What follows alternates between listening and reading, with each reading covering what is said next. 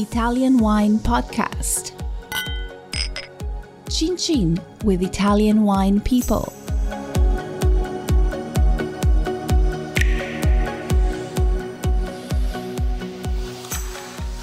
Hello, this is the Italian Wine Podcast. My name is Monty Waldin. My guest today is Franco Massolino from the Vigna Rionda estate in Serralunga d'Alba in the Langhe region of Piedmont in northern Italy.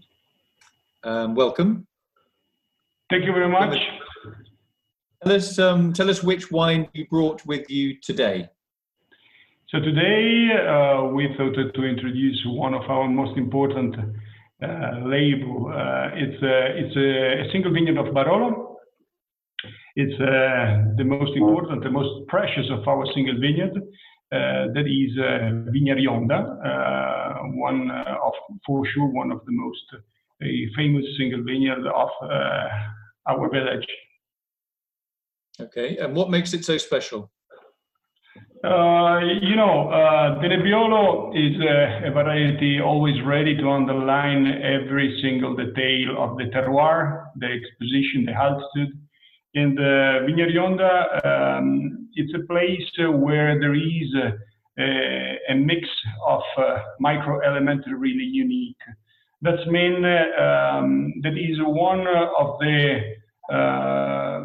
of our vineyard able to really shows us a unique character. That means to have a wine able to age extremely well, to develop aromas, to develop a kind of tannins really unique, especially during the aging process. Also for this reason, we decided to age this wine longer than usual. So it's a Riserva, so it's a Barolo aged usually 6 years in our cellar before being released, because we think this terroir needs to be aged a little bit longer to arrive to have a good balance. Okay, so 6 years is quite a lot of aging. So in terms of food and wine matching, what would you suggest?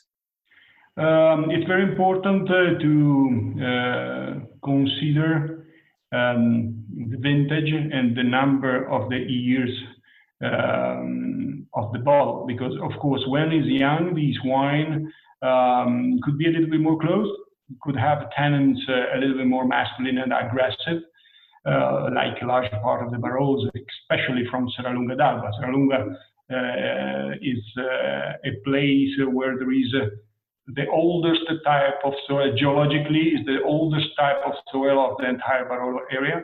That means to have a lot of calcareous terroir, very compact, poor in organic substances. So if you're looking for a Barolo with a great potential of aging process, probably Serralunga d'Alba is one of the best places. And Vigna Rionda, for our state, in our vineyards, is certainly our first choice under this point of view. So when it's young, this wine is often a little bit closed, and the tannin, like I told you, a little bit more masculine. That's mean to have support to enjoy this wine. I think it's necessary to have dishes a little bit more fat, a little bit more richer. The fat allowed us to taste better these tannins that usually need more evolution. So I think, for example, I'm thinking about steaks of pork or some dishes like the ossobuco dishes, very rich and very, very intense. With the aging process, these tannins became to be more round, became to be more approachable and more elegant. So also in the dishes, we can have dishes a little bit more delicate. Always, in my opinion, rich dish, but you can have also, dishes like a game, like a meat, red meat, or also, in my opinion, these wines with the good aging process. They are very, very good also with the cheese.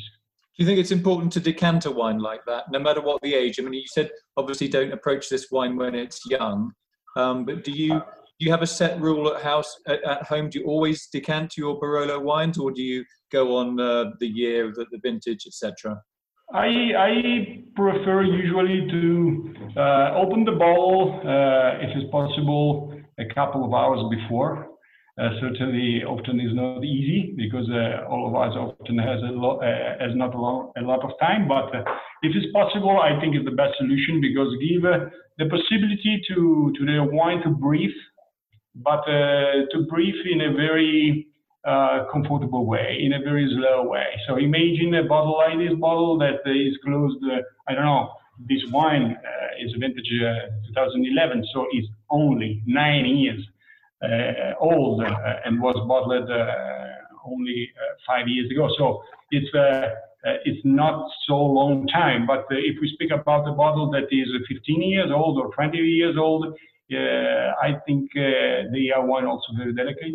And if it's possible to permit them to breathe with calm, I think it's the best solution to develop the aromas in the best way. Okay, I got a final question. Somebody tells you tomorrow that you can never work in the wine industry again. You must find a completely new career, a new job, and you can live anywhere in the world and do it. What would you choose? This is a good question. I think I consider myself and I consider the people that are doing our job one of the most lucky person in the world because we have a possibility to make something unique and to introduce in the market something that is that represents really our personality.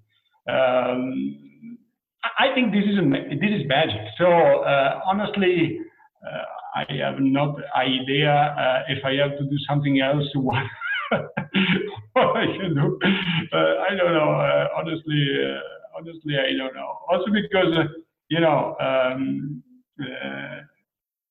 my family produced wine since the end of 19th century. So plus than 120 years ago, my great-grandfather began to